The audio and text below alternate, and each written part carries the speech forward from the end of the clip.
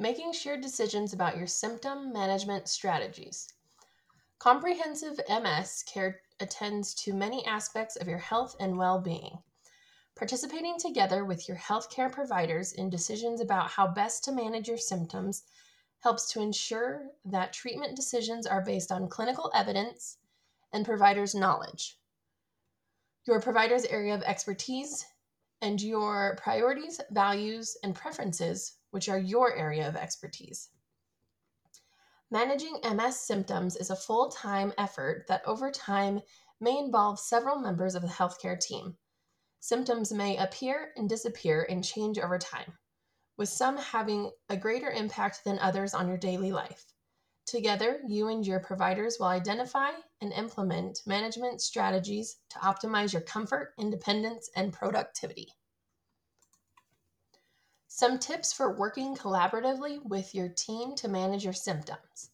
Number 1, while some of your symptoms will be obvious to your MS care provider from what they can see or from tests that they can perform, others will not. For example, your fatigue, pain level, mood, cognitive challenges, bladder and bowel symptoms.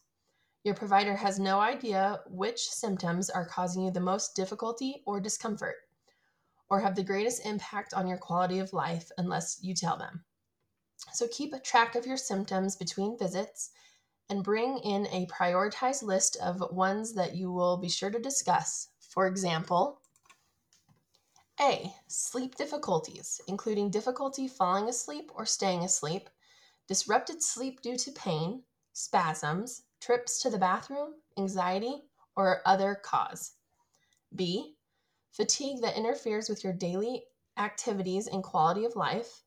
C, pain that interferes with daily activities. Since MS can cause many different kinds of pain, it is important to let your MS care providers know where the pain is located, what, if anything, seems to trigger it, how severe it is, and if anything you are currently doing seems to make it better.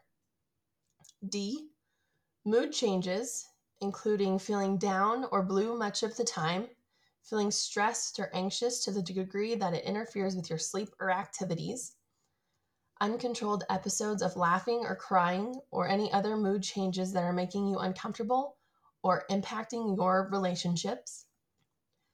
E, changes in your thinking or memory that are interfering with your activities at work or at home. Examples might include forgetting tasks, appointments, book or movie storylines, being unable to keep up with conversations, difficulty planning and prioritizing tasks, inability to come up with words during conversations, or getting lost in familiar places. Number 2, if there isn't enough time in your visit to discuss the symptoms that are most bothersome to you, be sure to ask for another appointment to continue the conversation.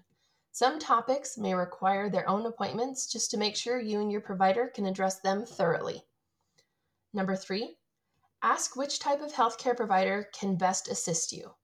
The MS care provider, a rehab professional, a mental health professional, a cognition specialist, or somebody else. And ask for a referral to those appropriate team members. Number 4, ask your providers to communicate with one another about your care. If that doesn't happen, take responsibility to sharing updates with your MS care provider on your symptom management strategies. Number 5, when working with a rehabilitation professional, make sure they know your goals for physical activity and exercise, your challenges with household, work, and recreational activities, or any other issues that you're having with pain.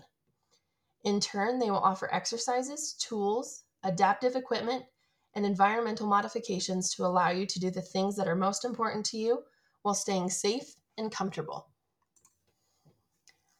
Number 6, if any of your providers talk too fast, use vocabulary you don't understand, or don't fully answer your questions, be sure to ask them to speak slower, write things down for you, repeat them, or give your reading material on the subject.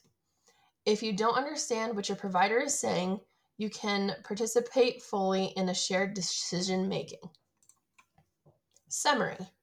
We hope these tips will help you participate more comfortably and effectively in the shared decision-making process with healthcare providers who are helping you manage your symptoms. Combining their expertise with your personal goals, values, and priorities is the optimal way to make your treatment work for you.